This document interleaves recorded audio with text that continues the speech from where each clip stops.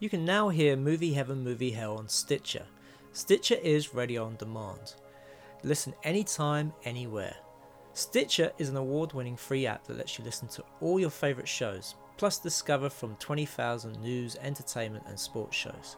You can also create your own custom playlists. Stitcher is available on iOS, Android, Nook, iPad and in over 4 million car dashboards. It's on demand and it's on the go. No downloading, no syncing, no wasted memory.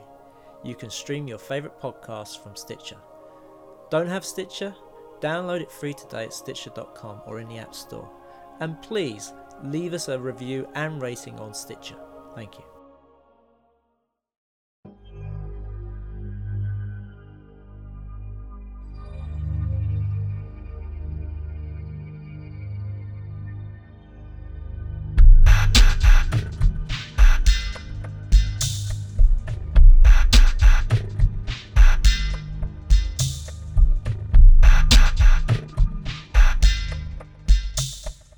Welcome to Movie Heaven, Movie Hell with me, Simon Aiken, and I'm Keith Isles, and we are both independent filmmakers that enjoy discussing other directors' work and related topics. And we're really pleased for this podcast special to be joined by a guest, filmmaker Toby Dye. So welcome to the podcast, Toby. Hello. So, as some of you may have known, there was an exhibition, an art installation that was on at Somerset House called Daydreaming with Kubrick. And it was curated by James Lavelle from Uncle, and also featured a video that was on an infinity loop called The Corridor, which was directed by Toby. Very impressive it was too, I have to say. I did visit the exhibit. Obviously being a fan of Stanley Kubrick's work, and I found it very interesting. Like with most installation art, there were some pieces that I thought were really good, and other bits that were, interesting, although a bit more ambiguous, maybe. But I have to say, I'm very impressed with the piece that you did, and when Simon said that he was able to get you on our show for, as a guest, I was quite excited because really enjoyed that. But also having watched more of your work, some of your other work, very keen to speak to you about all of that as well. Cool. Well, thank you. So I think the first question I have is, how did you get involved with Daydreaming with Kubrick? I know James Lavelle because we've worked together in the past. I made a music video for him for a Uncle track that he did with Mark Lanigan called Another Night Out. So we've met a few years back, and it'd been a very happy collaboration making that video. And we've kept in touch ever since. We're always talking about various projects. And basically James, it was a couple of years ago, mentioned to me, said, I'm planning to do this exhibition, Daydreaming with Stanley Kubrick. And he explained to me what it was, that he was getting together lots of different artists, filmmakers, conceptual artists, musicians, and wanted them to make pieces that are somehow inspired by Stanley Kubrick for this exhibition. And I'm a huge Kubrick fan. And he said, he asked me if I was interested in doing something for it. And I said, yes. And I went off to have a ponder about what I could do. Came up with the sort of germ of the idea for The Corridor. I suggested it to James, and he loved the idea, and it sort of went from there. That was quite a while ago. Like I said, it was 2 years or so ago, and the whole exhibition looked like it was going to happen sort of about 18 months ago. And then the funding collapsed, and it didn't happen. And so I thought it was all dead. to be honest. And then suddenly James got back in contact with me just before Christmas this year and said, it's back on. They had found a sponsor, Canon, and it was going to happen at Somerset House. And did I still want to do it? And I said, of course, I'd love to. And so that's how it all came about, really. Now, did you know going into it that that James Levine had actually sent the track "Lonely Souls" to Kubrick, as he wanted him to make it as like a music video? Yes and no. James had told me about that, because I mean, basically, that's how. Yeah, I did, in a roundabout way, because also that's how the fact that James, because what had happened is when James made when Uncle made that seminal album, Science Fiction, he contacted Stanley Kubrick to ask him if he'd do the music video for Lonely Souls, which is a very James thing to do. He's great at nothing if not ambitious, and amazingly, Kubrick got back to him and said that he was interested and that wanted to talk further on it, but he was in the middle of making a movie, and that was taking up all his time. So to get back in contact and take it from and see what they could do after he'd finished the movie. And of course, that movie was Eyes Wide Shut, which he famously died, I think, like the day after they finished editing it. So that never happened. So yeah, I did know about the whole Lonely Souls and Kubrick connection. But yeah, basically because he had that connection with Kubrick, that's partly why the exhibition could take place, because despite the fact that Kubrick sadly passed away, he kept in contact with the Kubrick family, the Kubrick's widow and Kubrick's old producer, and had kept talking with them. And that's sort of why this exhibition could happen, because it was all officially endorsed and sanctioned made in close collaboration actually with the Kubrick estate. But as a filmmaker though, sort of going into this project, it must have been a little bit daunting. Yes, maybe, Yeah, the mere idea of just the idea of doing something that's connected with Kubrick, massively daunting, or anything that's the idea that I was doing the music video or something that the project that Kubrick never did. I'm not really. It's a nonsense to say that, because who knows what Kubrick would have done with Lonely Souls. But yeah, but a wonderful challenge as well at the same time. Yeah, no, absolutely. I mean, it was the day I kind of left it sort of to the last minute to actually go to the exhibit, and I went. I think it was on like the last weekend before it was due to finish, so had to queue for a fair while to get in there. But obviously, it was well worth the wait, and I was glad that I did. But the room where your video was playing, on my first pass was really, really crowded in there, and it was like, damn, I want to see all of this, and it's sort of hard to get in the room. But I persevered with it, and I came back later and was able to watch the whole thing. So I was like, yes, this is cool.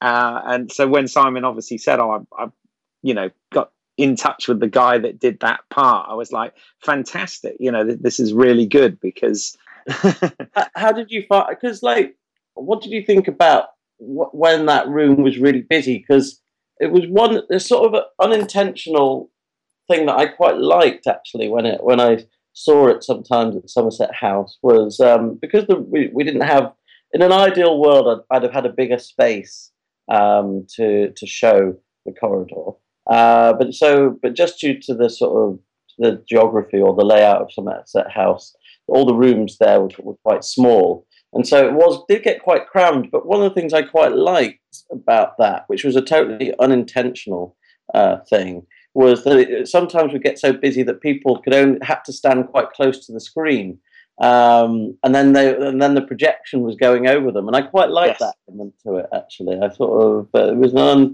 unintentional sort of little touch that I found sort of quite charming. I know that did annoy some people though. What was your feeling about that? Well, yeah, I mean, the time I first went in, there was exactly that problem. So, you know, some people would be so up against the walls that the projection would be partly over them, and that they'd be like watching what was going on the wall opposite.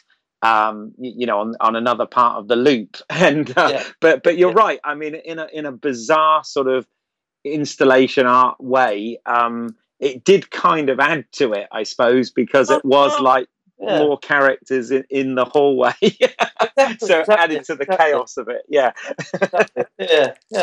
But I knew nothing about it, so because you know I didn't read too much of the guide before going in, because I kind of wanted. It's a bit like the way I watch movies. I sometimes like to know nothing about them and sort of be surprised. Okay. And with this, like, for example, I stood there and I was like, oh, Joanna Lumley's in it. And oh, look, there's that Aidan Gillen bloke. You know, I didn't know who was going to be in it either.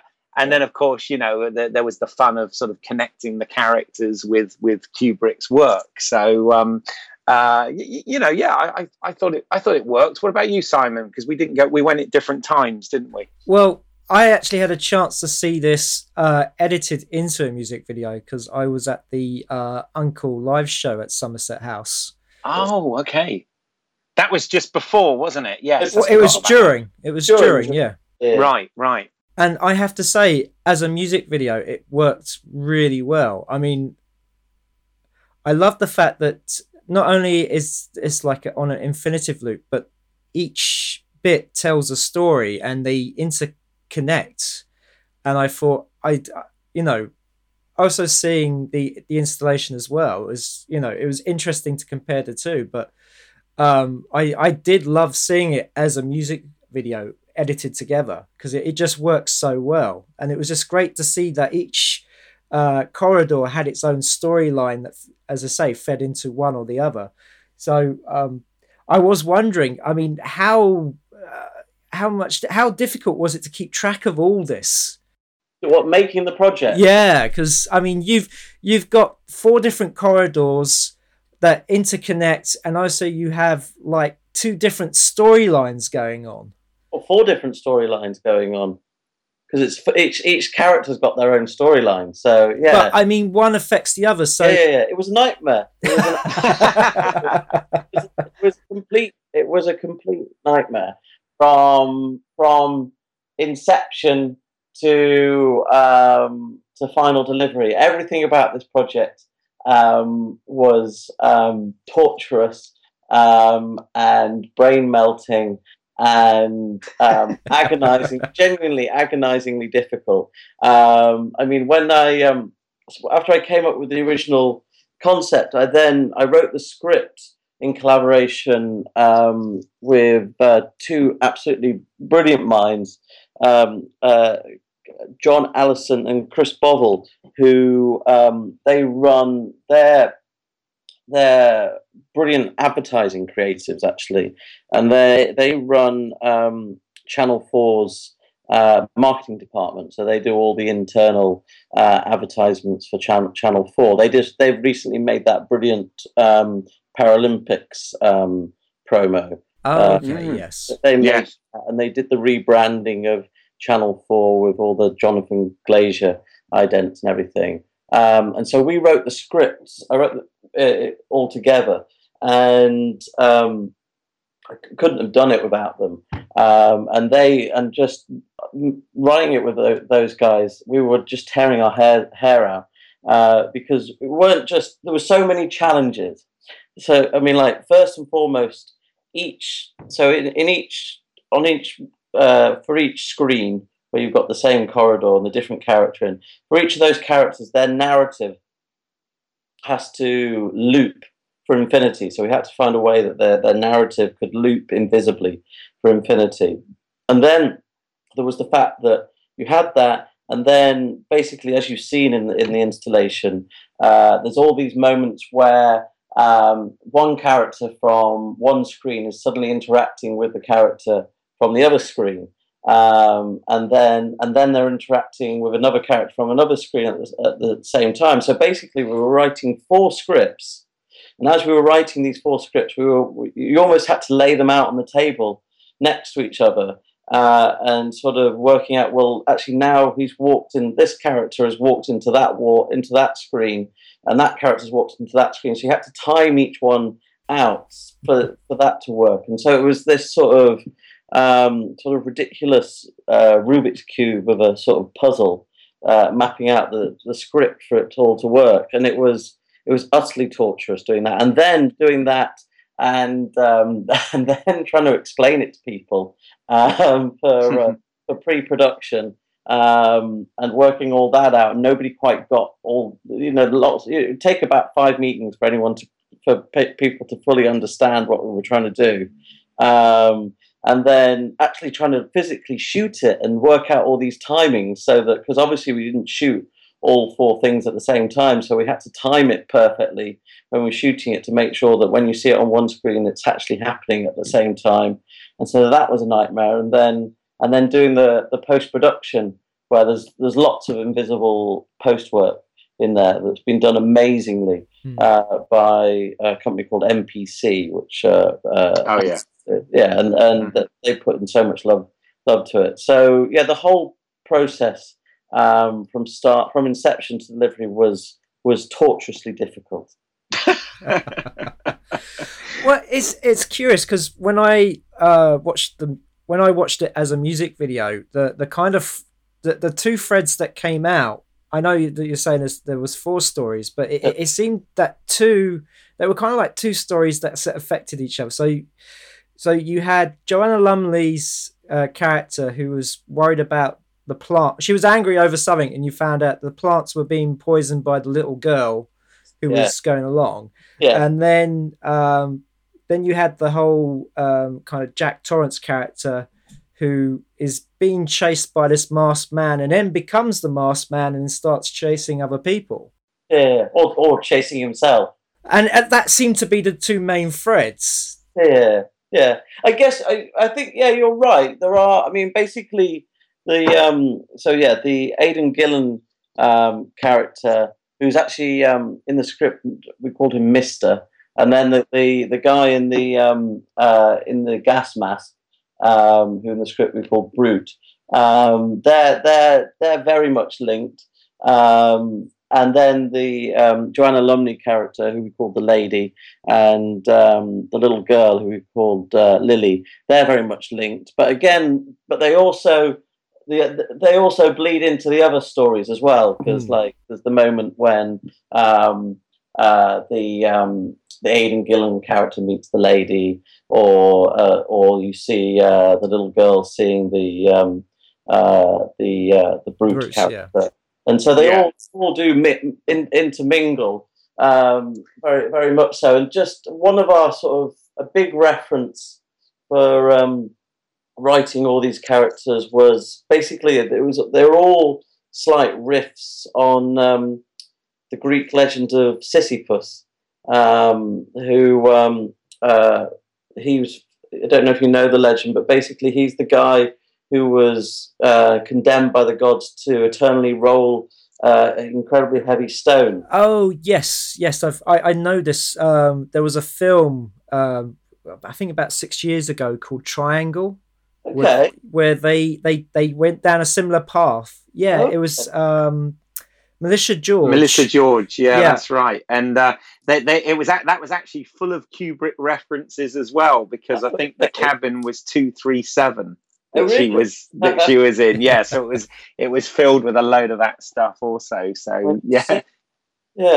So it was this. It's all connected. Yeah, the idea that all our protagonists had this narrative where they were trying to do something, and are desperately trying to do it, and then they get to this point, and then they just start back again at the start, and they were all also riffs on. John Allison did a lot of research into sort of Kubrick motifs and themes in his films, and Kubrick's obsessed with power, and so they're different riffs on power, really. Well, that was the lovely thing, was that it invoked those films without actually them being dressed up as the characters, because the Brute was obviously Clockwork Orange, the lady was obviously Barry Lyndon, the little girl, I would say, is the little girl from The Shining. Well, I'll tell you what. I mean, basically, the whole project. No, none of them are directly from anything. We want rather than do like direct imitation. We wanted to sort of evoke Kubrick and sort of have a nod and a wink. So, like you say, the guy in the gas mask, he is Clockwork Orange, but he's also Paths of Glory. Okay. Right, yeah. Or Full Metal Jacket, because Kubrick, an abiding theme of Kubrick was war, and so he's sort of lots of influences, but very much the way he moves and his sort of swagger feels very Clockwork Orange. And then, the lady is very much a Barry Lyndon reference. And then you know what? When we had the Aidan Gillen character, Mister. He wasn't, to be honest, when he was written and on paper, he wasn't Jack Torrance. And Aidan came, and I don't think it was intentional from Aidan, and it wasn't intentional from me. Obviously, he ended up wearing that Jack Torrance shirt, but he just it's just something, I think, in Aidan and how Aidan played it. There was I think there's a little bit of Jack Nicholson in Aidan, and it just sort of came out. And then the little girl, she's a nod to the twins in The Shining. There's a little element of Lolita in there as well. So there's sort of nods and winks in there rather than anything too overt, if that makes sense. No, I mean it works really well for it, because then you're as well as following what each character's doing in their own corridor, you're also going, well, what film's that from, or what's that's been influenced by? That's very true. I mean, definitely when I went to see it, people were absolutely connecting, Mister with The Shining, with the Jack Torrance character, and the Brute with Clockwork Orange, and obviously Joanna Lumley with Barry Lyndon, etc.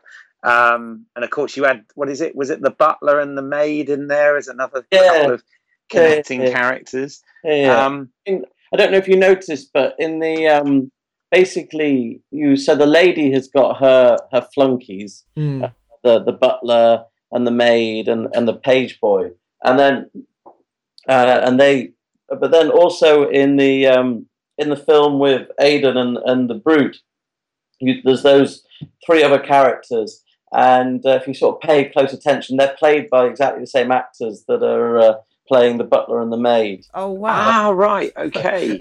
it was really hard to tell, because they look so different from corridor to corridor.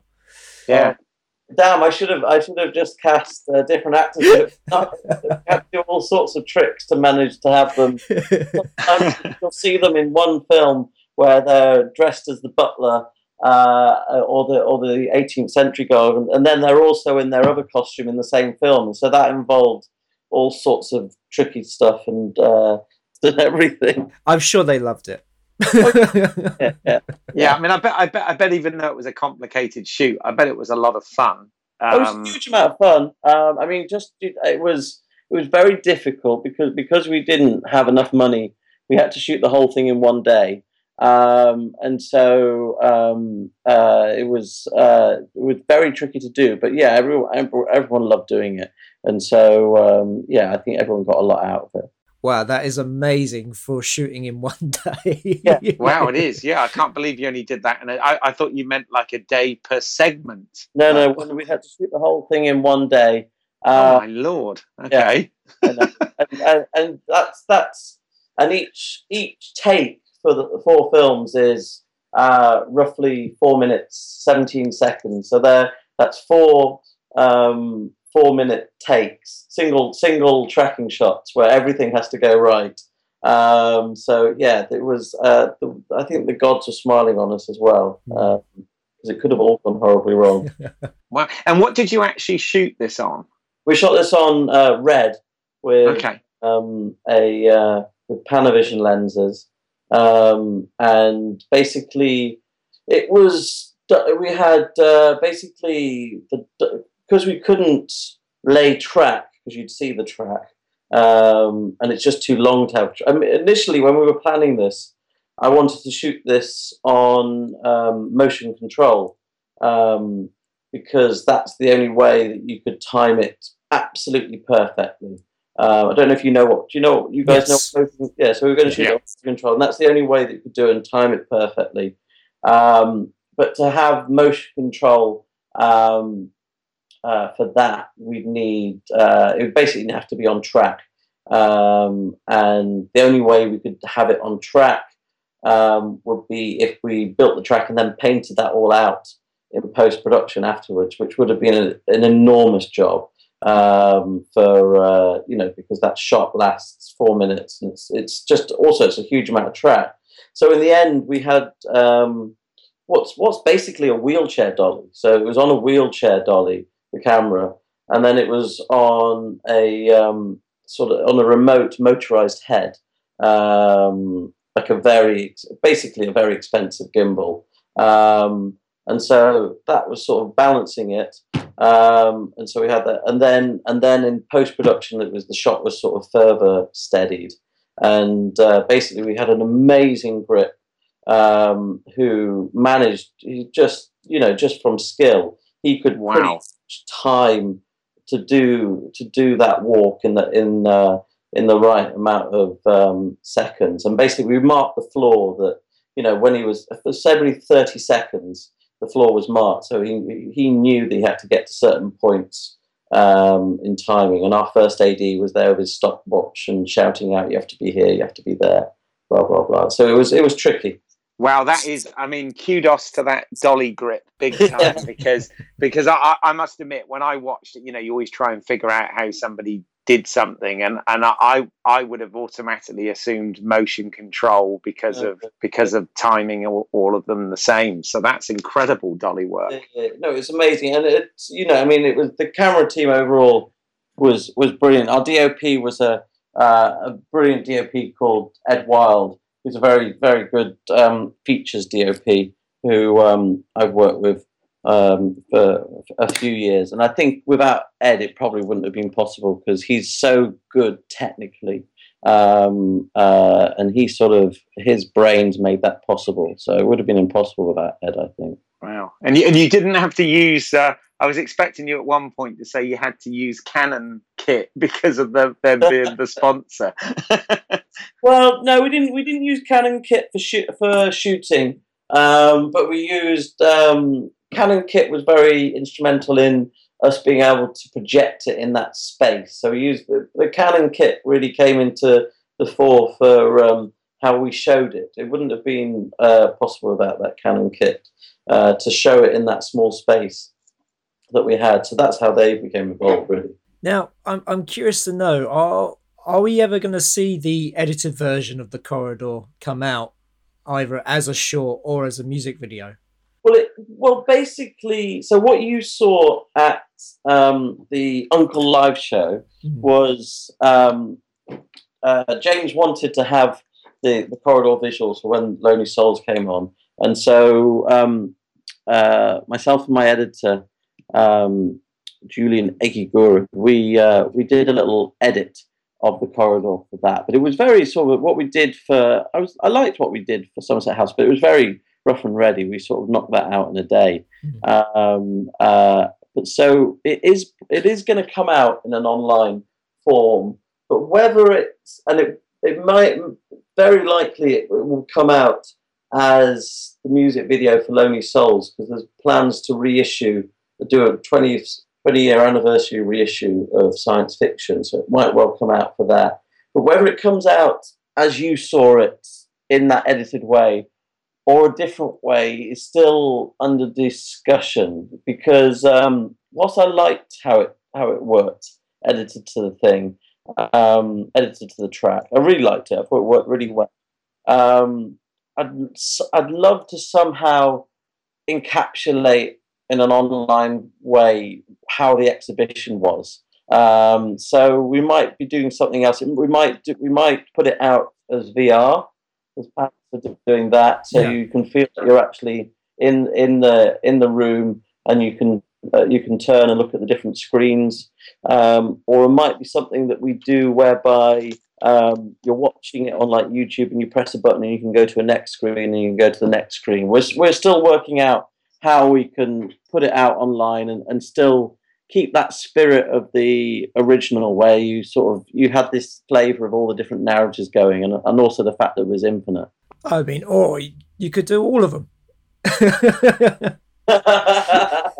Yeah, I could potentially. I mean, it does work really nicely when you cut the different cut them together, because you've got that unifying thing of it all having that same speed tracking shot. It does work nicely. So I think I need to sort of have a bit more of a play and see what we can do, really.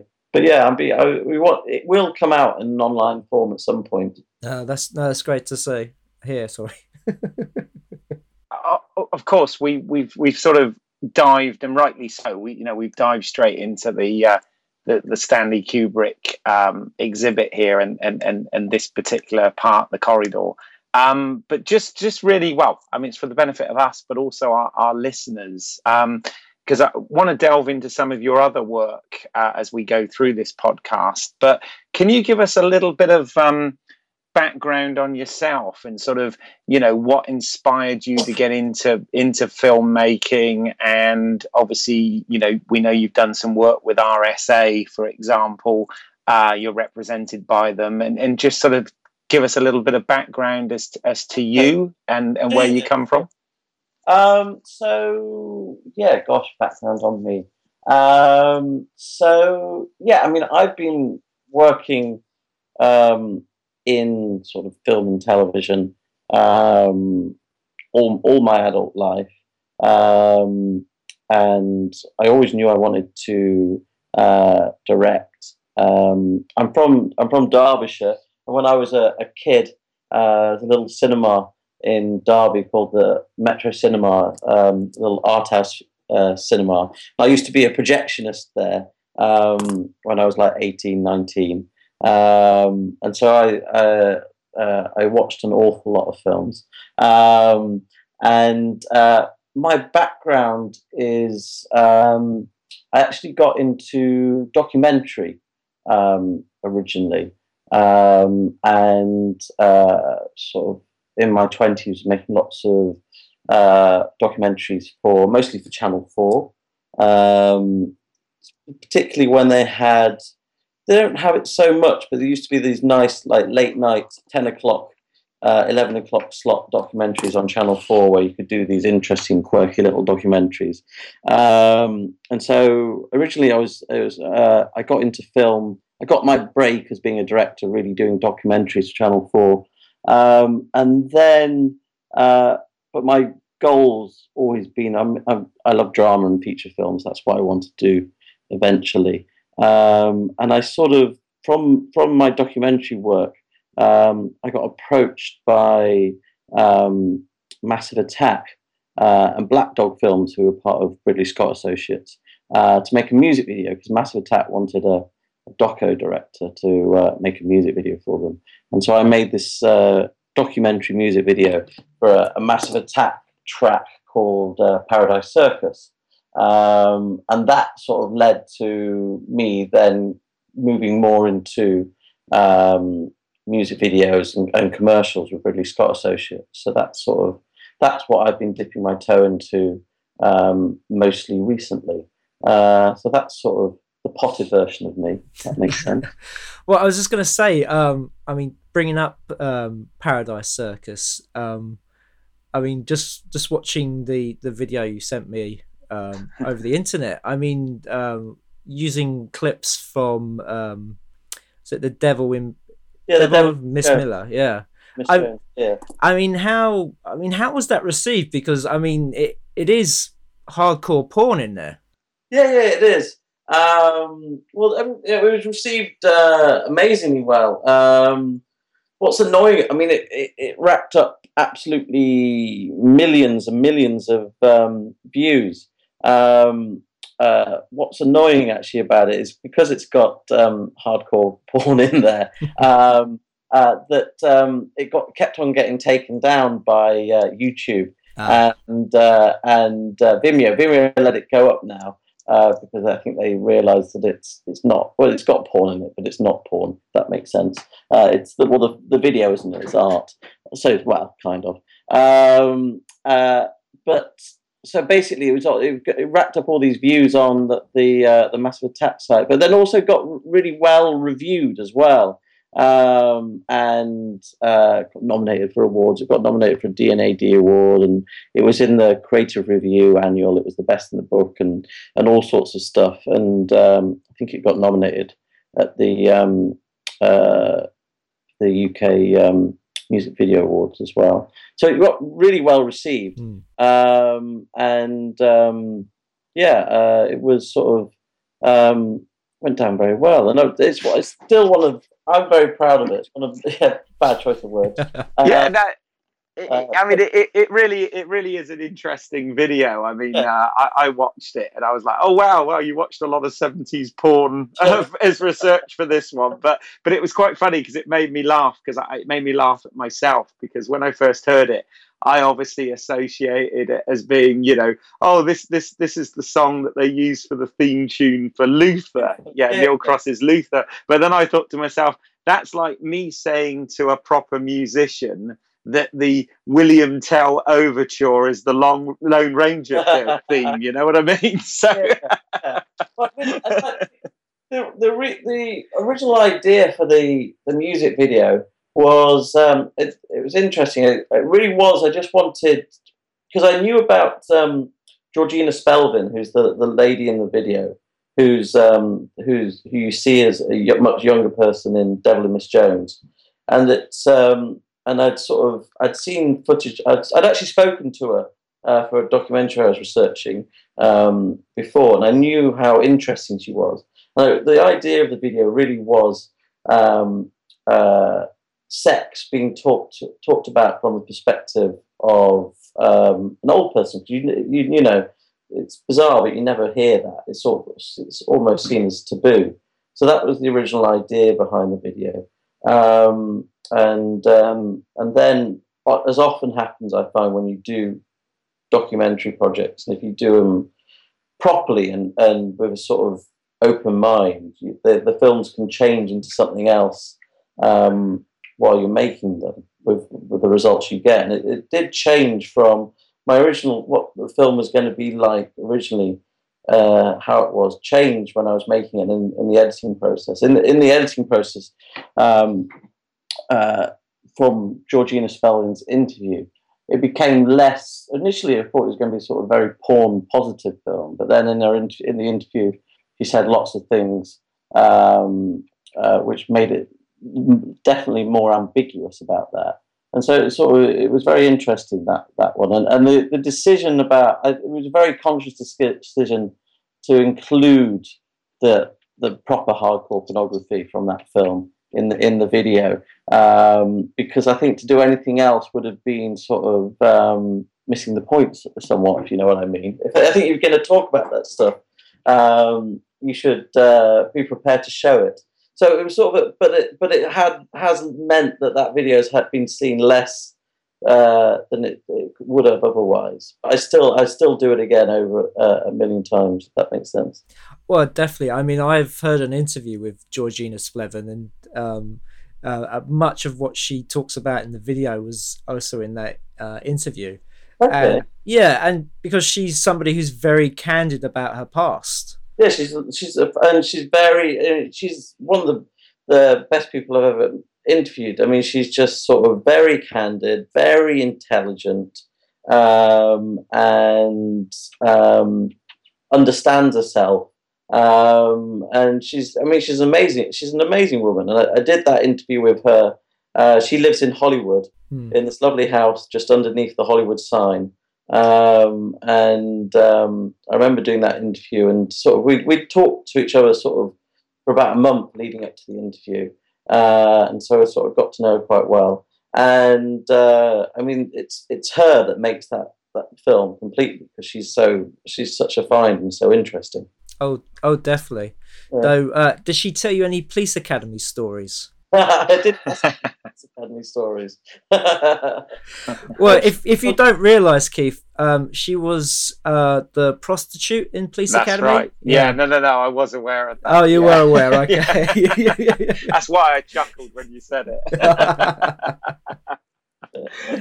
So no, I mean, you know, it works well, and you know, thank you for sending us, by the way. I mean, I know, which we'll get to at the end of the podcast, that people can see some of your work via your website, etc. But you also were kind enough to send myself and Simon a private link so we could watch some of it. And one of the video, I mean, they're all, I have to say, you know, all of the work on there is very impressive. I sort of said to Simon, "Oh my God, I watched this stuff and I feel like a phony for you know, I feel like an amateur filmmaker after watching a lot of this." But one of them that really stood out to me as being incredibly clever, and I thought I've got to ask you about this, is the one "You're only as old as you move." Is that right? Yeah, the Voltaren one. Yeah. Yes. Yeah. That was a nice one to. That was a nice. I mean, like that's a commercial. The thing, I'm very proud of it actually. And the thing with commercials is the deal with commercials, I think, is sort of, as a filmmaker, you've given all this money to make it. You can hire the best crews, and you can get all the best toys. But the sort of the Faustian pact you're in is, you know, you're making it for someone else, and it's not your film. It's wholly owned by someone else. And what often happens, more often than not, is that the film that you wanted to make doesn't happen because the client changes it for whatever reason. And so often with commercials, you know, you don't end up with what you wanted. But with that one, the Voltaren film, we did, and I got approached by the agency for that. It was made for Saatchi's and Saatchi's, and they had this idea that they wanted to do a shadow play, and they wanted the shadow play to be the story of two young kids, a boy and a girl. You see them as, you know, very young children, 6, 7 years old, playing, and you see them growing old, all in shadow, and getting married and having kids, and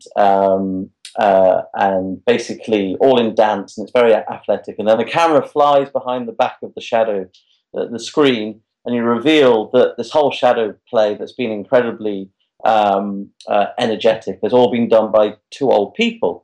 The idea, because it's this brand called Voltaren, which is like ibuprofen gel, which is good for joints if you've got stiff joints, and particularly good for old people. So the tagline was "You're only as old as you move." So they suggested this idea to me, and then I loved it. I thought it was great, and I had this other idea to add to it, that we could make more of the reveal afterwards by actually really showing how this old pair did the whole shadow play. So it's lovely, you know, you can do the whole wizard behind the curtains thing.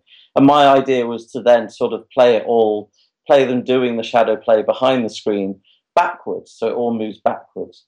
The Saatchi's and the client liked the idea, so let me do it. It turned out into this film that I'm very pleased of. And we were lucky to find, and again, the couple that are in that film, amazing couple called Marion and Digger, had never been on camera before. They'd danced all their life together, but never been on camera before. So they were a sort of real find, and they did do that shadow play that you saw in the commercial for Rio. So they were kind of amazing. But no, I'm glad you picked up on that one. It's one of the ones that I'm fond of. Well, it's also very clever in so much as you make it appear as if it's sort of done in one take as well, which is quite clever. Yeah. It's not that. Well, the shadow play bit at the start's not that far away from one take. It's it nearly was, actually, to be honest. So that was kind of like that was, again, like The Corridor, slightly foolishly ambitious, but we got lucky, and it happened on the day. Well, I love the little documentary you've got for it as well. Yeah. Well, because they're an amazing cat pair, aren't they? Yeah. They're just incredibly charming, and it was like and they were just so nice to work with. It's interesting, actually. In that, in the documentary, you see their choreographer, don't you? Who's this wonderful woman called Caroline Pope, and basically, Caroline enjoyed working with Caroline so much. She was on board for. She helped me for The Corridor.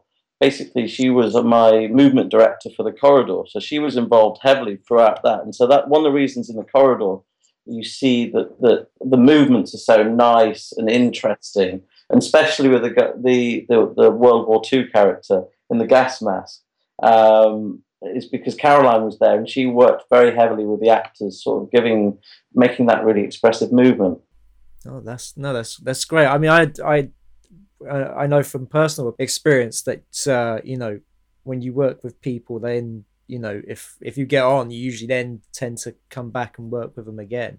Exactly. And stuff.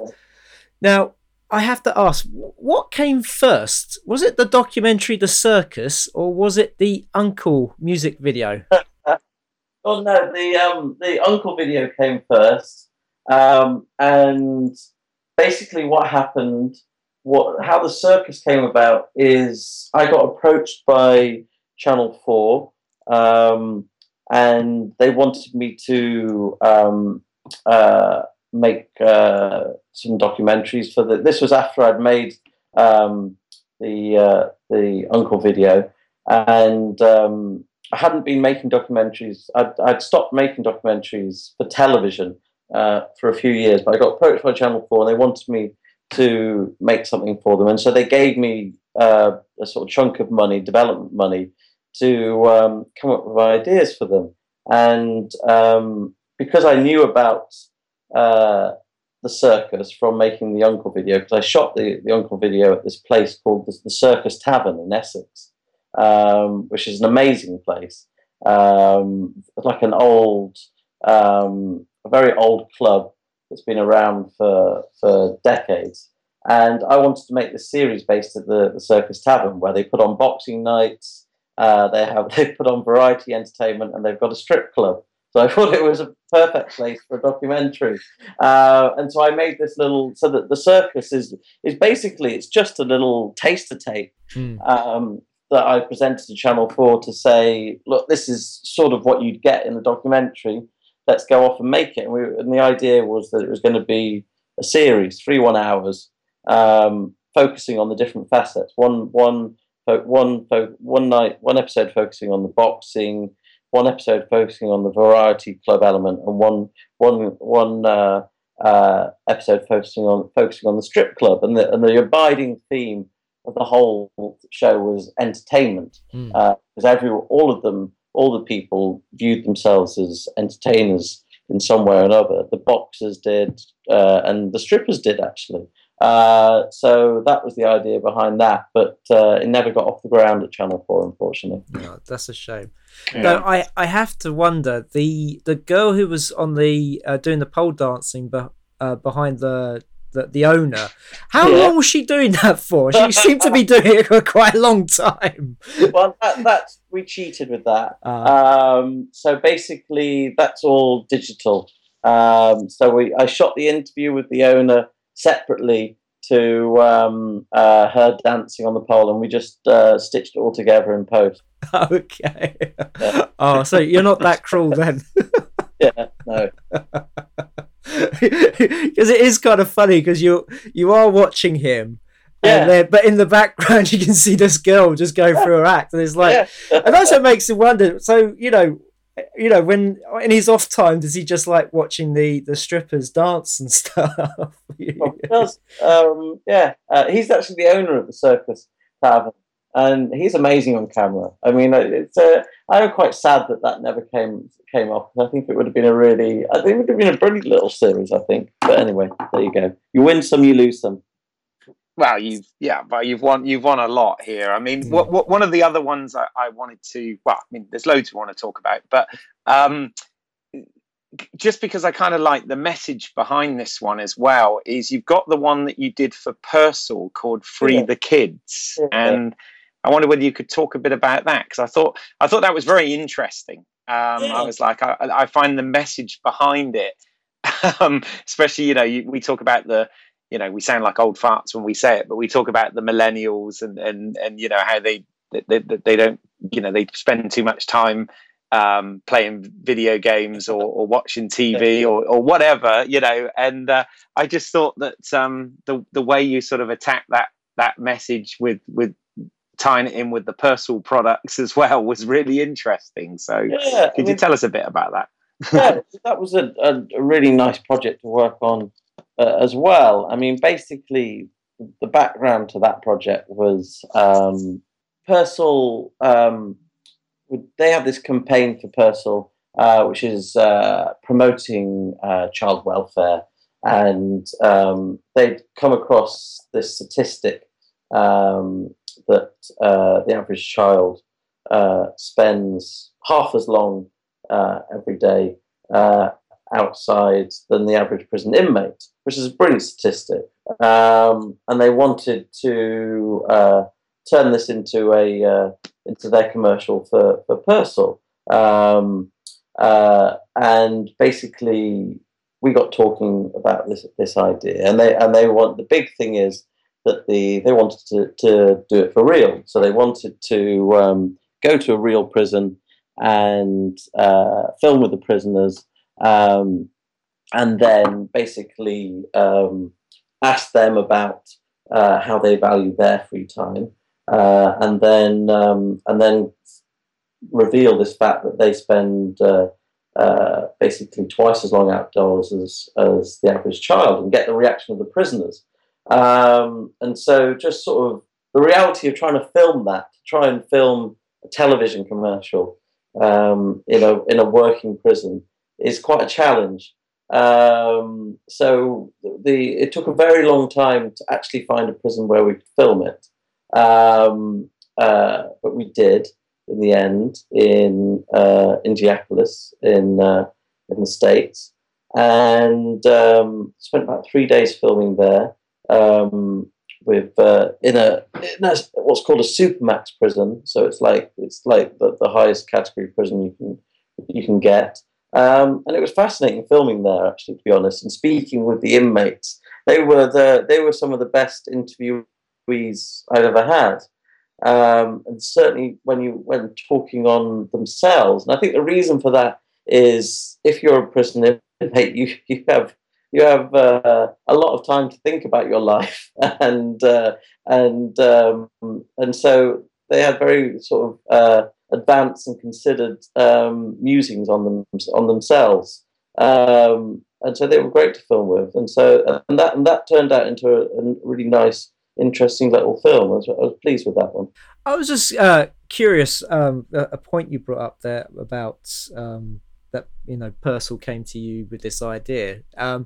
Do you find when you're doing like commercials and music videos that the idea is already there, or do you have to, like they say, well, like with a music video, here's the music, and then you have to come up with what the video is going to be? With music videos, the idea is never there.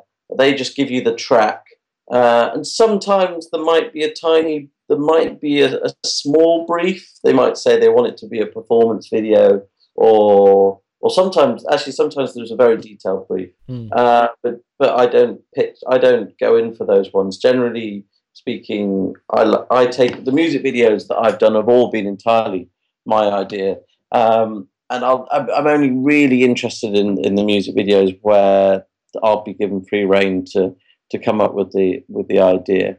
And with commercials, it's not quite the same. Well, it's not the same at all. There'll be the advertising agency and the creators will have come up with a concept, and as a director, it's your job to basically say how you'd interpret their concept. That will, and you can interpret it very faithfully and literally, or you can go off in tangents and change it a lot. And I'm sort of, generally speaking, I'm sort of, depending on the project, I might change it incredibly, or normally it's sort of somewhere in between, where some elements are faithful and there's big changes you make, like the Voltaren film with the shadow play. I changed it dramatically with adding the whole reversed element, and then with the Purcell one, a big element that was never there, the germ of the idea and the concepts, all the agencies, I can't take credit for that, but the big element that I brought into it that was never there in the original idea was the film starts with a prison inmate musing on what it is to live without freedom, and what's been taken away from him, which was never there in the original concept. But I sort of felt that was very important, and it seemed like an obvious thing to do if you're talking to prisoners about freedom. Well, if there's a film about child free, a broad theme is freedom because it's child freedom, and you should speak to, and you're in a prison, and you're speaking to the people who really know what it means not to have freedom. That's an element to have. So I think, a director will always bring their slant to something and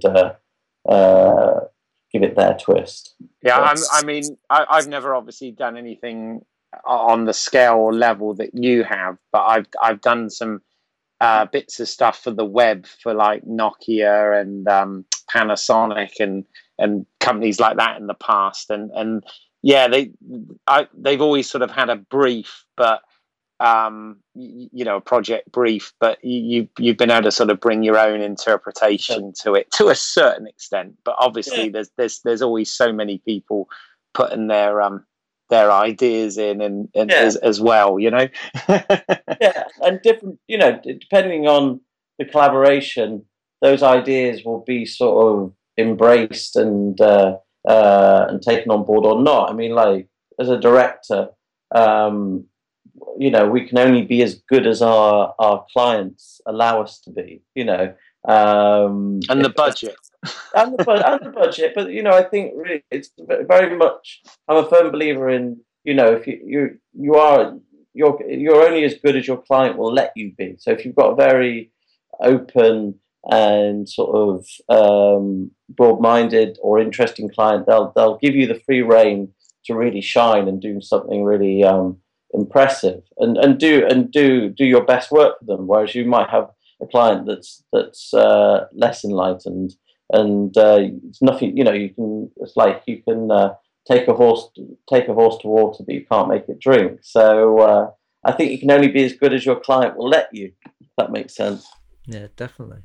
Absolutely. I mean, I love the music video you did called Murmur. Oh, thank you. Oh, Elliot Power was that one? Yeah. The car one. Yeah. I mean, you seem to encapsulate the whole of London. That car got around. I mean, was that one night or was that several nights? No, God, no. I mean, basically how that video was shot, that was shot just after there's a little Sony camera called the Sony A7S. You guys probably you shoot it. And it's very good in low light. Yeah. And I just got one of these little Sony cameras and seen how amazing it was in low light. And I wanted to shoot a video all at night time. And so basically that one, it's sort of, and again, a lot of my projects do mix sort of drama and documentary elements. So basically what that video was, it was actually about it was actually about a 7-night shoot. Basically, me and my producer, Rebecca Mills, drove around in my car around London for about 6 nights. Rebecca drove as I filmed out the back window anything I could see in London that was interesting. And this was in the height. Stupidly, I decided to shoot this video in the height of summer. And so it only was getting dark at about like 11 o'clock at night. And so we couldn't start till about 11 o'clock at night. And then we just drive all around London, just shooting endlessly.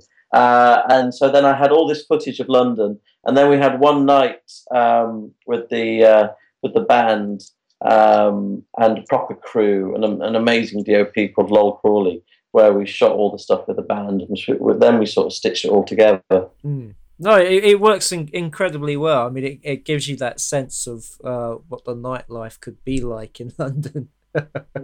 Yeah, no, I agree. I mean, I was quite impressed. Yeah, no, I was impressed by that, and the whole sort of, it had that sort of real sodium lighting, feel that London night does, and love the fact that they were rocking around in an old, was that a Ford Cortina or something? It was quite an old car, wasn't it? Cortina, and it's not actually the car I wanted. I wanted an old Mercedes, but we couldn't get one. And then we chanced upon this old Ford Cortina, which was, I think often the best. A lot of the best things happen by chance. That Cortina looks amazing. I loved it. It was slightly. If you watch the video again, you'll see that the car's slightly lopsided. It always sort of slopes to one side. But yeah, that car's gives the car character. Yeah, it gives the car a Dutch angle. There you go. Said about the sort of the sodium lights and all that. I mean, like that was something I adore. Something about shooting cities by night on video is something that it's a look that I've always loved. I mean, I'm a big fan of Michael Mann. Yay! And, huge fan. And I love that aesthetic that he has in films from like Collateral to Heat and even Miami Vice. So it was very much a look I was interested in. Yeah. No, it's funny. I watching it, I thought it had a bit of a Michael Mann feel because if you've listened to any of mine and Simon's podcasts, you'll know that we're big fans. So yeah. Got to ask. Now, this is a video that perhaps the general public sort of won't necessarily have access to, because I know you very kindly sent us a link to this, but I found it fascinating. Was your documentary called Body Snatchers of New York? Okay, could you? I think we definitely need to delve into that one a little bit without, I guess, without ruining it too much. But so that was made for True Stories on Channel 4, and so basically that documentary is I didn't, before I started researching that documentary, I was unaware, as I think most people are, that there's a legal trade in bone, skin, and tissue taken from corpses. And these bone, skin, and tissue is used for skin grafts or the bones ground up, and it's put into it's used in surgery to put into bones and things like that. And it's a multi-billion-dollar industry. The companies that provide all this stuff are traded on the New York Stock Exchange, and it's a huge industry. But to donate to all bone, skin, and tissue has to be taken from people that have given their consent and the next of kin have given consent. But what had happened? It turned out there was a gang in New York that were bribing funeral parlors, paying them $1,000 per corpse to harvest the tissue, the bone, skin, and tissue from these corpses and sell them on to these big corporations. And this gang made millions and millions of dollars in the period of about 3 years before they were discovered by the NYPD and prosecuted. So that's the story in a nutshell. And the documentary is told from multiple perspectives. It's told from the perspective of the body snatchers, from the NYPD, well, the people that prosecuted them, and then the perspective also of some of the families that discovered their loved ones' bodies had been used, corpses had been used and harvested, and then also the perspective of someone who actually found they had this stolen tissue put into their body. So it's done from all those different perspectives. I mean, it was quite shocking, and then to actually sort of see the guys who perpetrated it, and they seem to be, I know, kind of not nice, but they weren't like evil people. Well, yeah, I mean, like, they weren't evil people, and I think evil can be done by people who aren't evil. I mean, one of the things that I do in all my films, and particularly my documentary films, is I like to, to sort of let the audience make up their own mind. So I'll let people speak, and I don't want to present people just as two-dimensional goodies or baddies. And so I'd like... You remain agnostic about it all, don't you? Yeah, and I like to think, or I hope to think, that present people in a sort of let them speak for themselves, and don't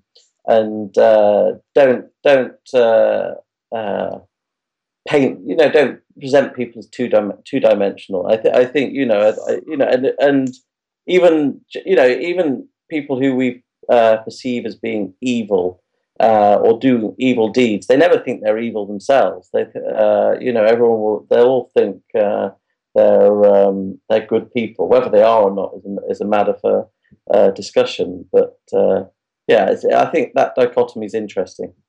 And I noticed on that documentary that you were your own cinematographer on that. How was it like, sort of, being? I guess, were you kind of like a one-man band on that one, or? No. Well, I mean, like, I shot it myself. We had no money, so I had to shoot it myself. But I went around America shooting with my producer, Ed Buckley, who was amazing. And we also had, back in London, exec producer Denise Castelli, who actually uncovered the story in the first place. So it was a very small team, but definitely not one man band. And that was cut by Julian Ekeguren, who's been sort of, ever since we cut the Massive Attack video together, and basically we've cut together ever since. So it was a small team, but definitely not one-man band. But I do sometimes shoot myself, like the Purcell commercial. I shot myself. And that was actually because when we were in the prison, we could only take in a crew of 3 people, so it wasn't practical to have another person. And like the Voltaren documentary that you saw that went along with the commercial, I shot that. So, if it's a documentary, I'll often just shoot it myself. It makes more sense, I think. Oh no, I asked because I also shoot myself, and for me it came out of I felt that I wasn't quite in a position where I could get my ideas over to a DOP, so I thought, well, if I just remove the DOP and become the DOP myself, then I don't have to have that conversation. And I've gotten a lot better. I've worked with quite a few DOPs since my first short film, but I tend to a lot of my stuff I've shot myself. So I don't know. Do you prefer shooting stuff yourself? It's interesting what you said about, like, you couldn't communicate what you wanted to a DOP, and it's sort of that mindset. with me if I'm shooting documentary, because the thing is with documentary is you've just got to capture it there and then. There's no second takes. And so if I've got a DOP, they can't read my mind. They don't know what I'm particularly interested in, what angle or what I want to focus on shooting when something's occurring. So in that instance, if it's documentary, it makes much more sense that I'm shooting it. So I get exactly what I want. But if it's in a drama situation or something more set up, like a music video or commercial, obviously that's planned a lot, and I can communicate what I want to a DOP before that, and they can capture it much better than I can. So if it's documentary, I like to shoot it myself. If it's not, generally speaking, I don't like to shoot it myself, because I'm reasonably competent with a camera, but I'm nowhere at the level of a good DOP. This is true. I mean, with like the Shadow Play commercial, I mean, it's you certainly need a whole team of people to do that one. Yeah. Completely. So I do enjoy self shooting. I like it a lot, especially because I have a very specific way that I like to frame things. But I think different styles for different projects. Oh, certainly. No, absolutely. And what about, I mean, from the post-production side of things? I mean, you've mentioned that you've been collaborating with this editor on several projects. Do you tend to let your editor work with the material and have sort of a first pass and then come in and make notes, or do you literally sit and edit with this guy? No, I think very much the former. I think it makes sense for me to stand back a little bit initially, and I mean, Julian's an amazing editor, and any good editor, you want to let them have their play, really, rather than me breathing down their neck, and then come in, and then so basically leave the editor alone with the material for a bit, and then once they've had time to sort of get their head around it and have played around with it, then I sit in, and it's much more intensively working together. Just sort of bring it back round to Kubrick. What was the first film of Kubrick's you saw? When did you get into his films? Probably, like everyone else, it was all of my generation. Probably the Shining, I imagine. And like the thing with Kubrick, I think when I first saw The Shining, I wasn't very impressed with it. Because I think, and I remember the first time I saw Barry Lyndon, I hated it. I thought it was awful. And now it's one of my favourite films. I think Kubrick is certainly a filmmaker that I've appreciated more as I've got older. For a long time, my favourite Kubrick film was Dr. Strangelove. Actually, I do like that film a lot. Yeah.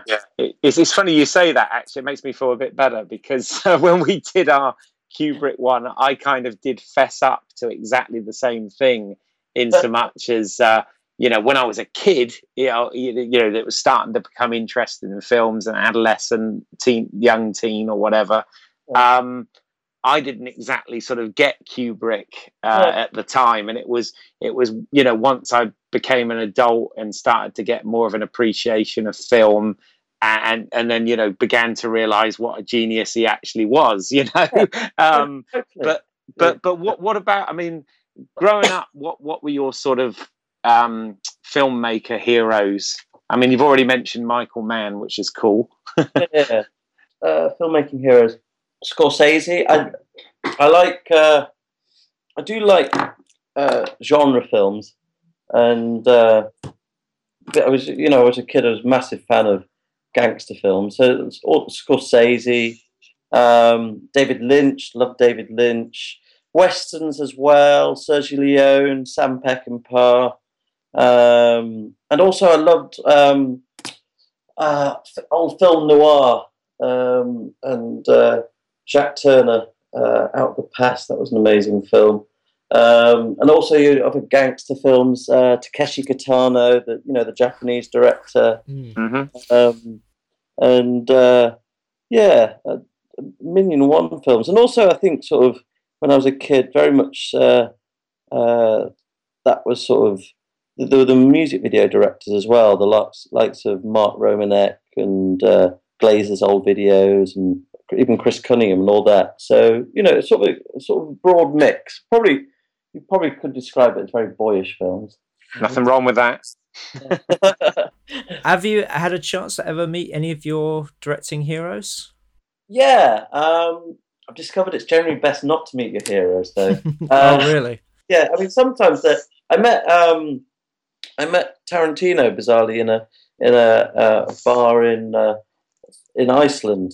With RZA from the Wu-Tang Clan. Okay. And he turned out to be lovely and incredibly charming. And then there's others I've met that have been less charming. But I'm not sure I want to meet them, to be honest. I think it's always better. I've decided, generally speaking, it's best not to meet your heroes. Well, saying that, but I mean, some of them, they actually do live up to their reputation. I mean, I met John Landis for like an hour, and he was everything I sort of expected him to be. John Landis is brilliant. John Landis is brilliant. I've interviewed John Landis a couple of times, and I've actually I've stood on John Landis's lawn in LA, and he called me a cocksucker in the most charming way. Yes. John Landis is brilliant. He's hilarious, and he's not a hero of mine. But I thought he was. I'm a huge fan of his, and he's very entertaining. Well, I imagine Scorsese, he does so many interviews and stuff that he always comes across the same way. So I imagine he's exactly like that in real life.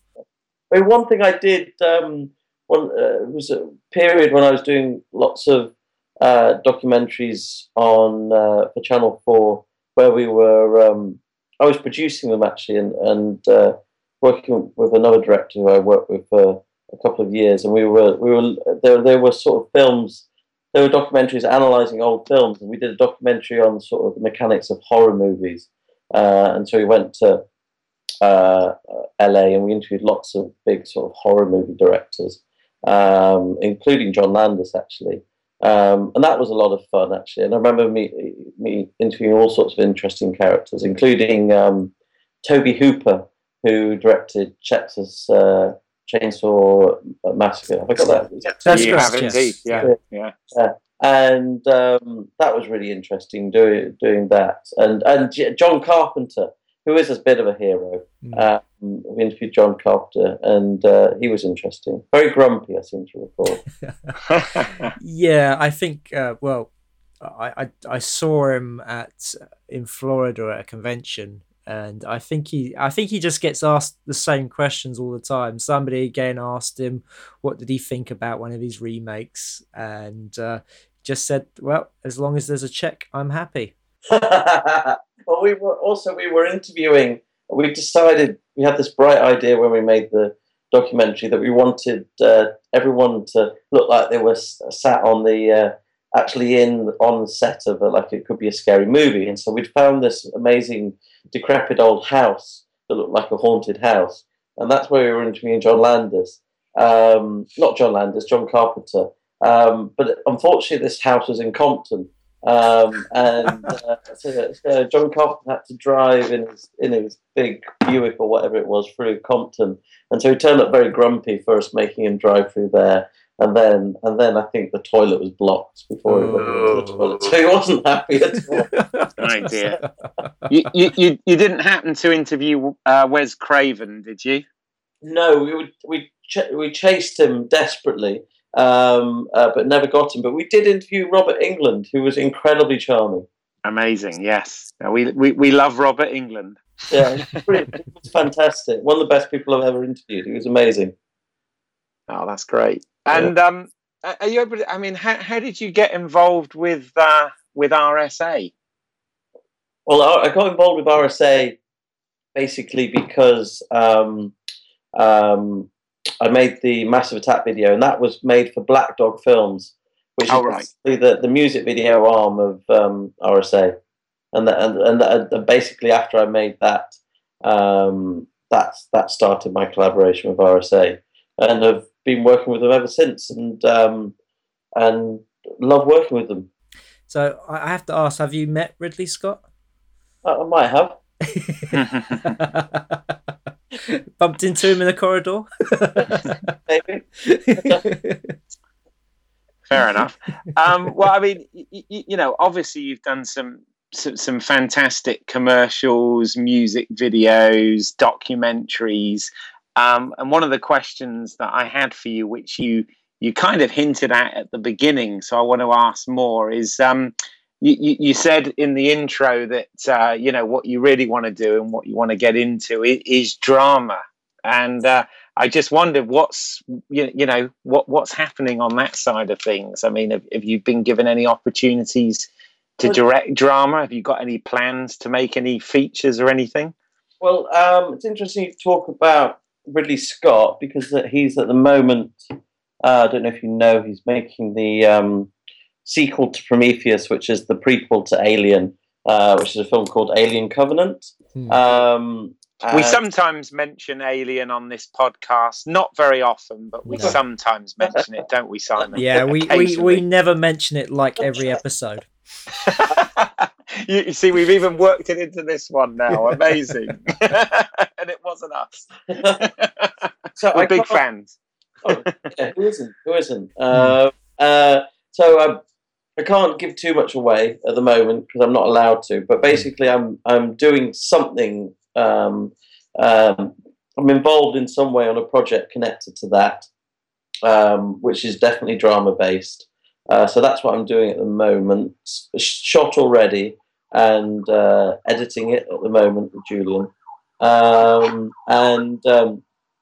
then also I've got a feature project that's sort of in development at the moment, but it's early days on that. Oh, fantastic. No, it's just great to hear. So do you know our friend Charles de Lauzirika then? No. Oh, okay.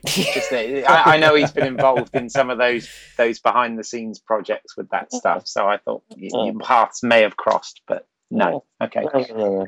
Listen to the podcast. Oh, it's not a behind the scenes thing, the Alien Covenant thing. It's something else. But yeah, it should be a very good film. It looks interesting. Mm-hmm. Well, we hope it's better than Prometheus. No comment on that. No, we don't want you to get in trouble with the boss. No, definitely not. You've got to be careful what you say in this business, for sure. No, that's cool. So it's good to know that things are in development then. And do you also? I mean, you say a lot of these projects you've been commissioned to do and have sort of come to you. Do you write as well? Yeah, yes, I do write. Very much so, actually. And so, I mean, like, I find my work is a mixture between my own ideas that I've come up with and written, and projects that are brought to me, and that neither is necessarily better than the other. I like working both ways, and I think both are fruitful in their own ways. I mean, it's one of the great things about this industry that you can get a lot of variety. With the work, yeah, no, completely. Every project is different, indeed. Yeah. But you've managed to make a living out of it, which I'm very impressed by. Thank you. Because it is hard, isn't it? Yeah, I know, and and I mean the hardest thing was sort of breaking into it, but I'm slightly cynically believe that if you hang around doing anything for long enough, you'll eventually get there and sort of get to some note. So I think a lot of it's just hanging around for long enough, I think. There you go, Keith. There's hope for us yet. Indeed. We never lose that. We never lose the passion. That's the thing. I often say to people, passion is sort of linked with pain, and sometimes when you're hugely passionate about something and you can't do what you love, then it can be a bit painful. But then the pain is kind of what keeps us going. So Gotcha. And I don't think it matters sort of, and I don't think it makes any difference what level of you are at filmmaking or whatever else. I don't think any of us are ever satisfied, are we? We've always believed that the next we haven't got there yet, and the best thing is just around the corner anyway. Indeed, and you just got to keep creating your own work, and we are, we're fortunate enough to live in an age where that's a bit easier than it was to do like 25 years ago. Totally. I mean, it's amazing now what we can do. I mean, like when we were kids, it was you had to borrow a shitty VHS super VHS recorder or Hi8 or whatever, and then do tape to tape videoing. Editing, it was a nightmare. I mean, if we had the tools today that we have today when I was a kid, it would be amazing. There's so much you can do now without big bucks. I think it's a fantastic time to be a filmmaker. Yeah, absolutely, it definitely is. Okay. Well, I think that's a good place to end it. It's a good positive note, isn't it, to end on? Absolutely. Yeah. Well, I really enjoyed chatting with you guys. Thank you for having me. No, thank you. We've really enjoyed having you on board, and really have enjoyed sort of studying your work as well as sort of preparation for this. It's been very impressive. I'm a really big fan of your work. Well, thank you. It's very nice of you to say. So if people want to see your work, where can they find you, Toby? Well, I guess they go to the best place is to go to my website, tobydye.com, I guess. And also check out the RSA website. I had a look there and watched some more of your stuff on there as well. Yeah, definitely. I wish I could put things like the Body Snatcher doc on my website, but it's not really. I'm not allowed to, unfortunately. Copyright and all that. I mean, is there a place where, is that got a release or something, or is it being shown on a particular channel? Is there a way somebody could see that?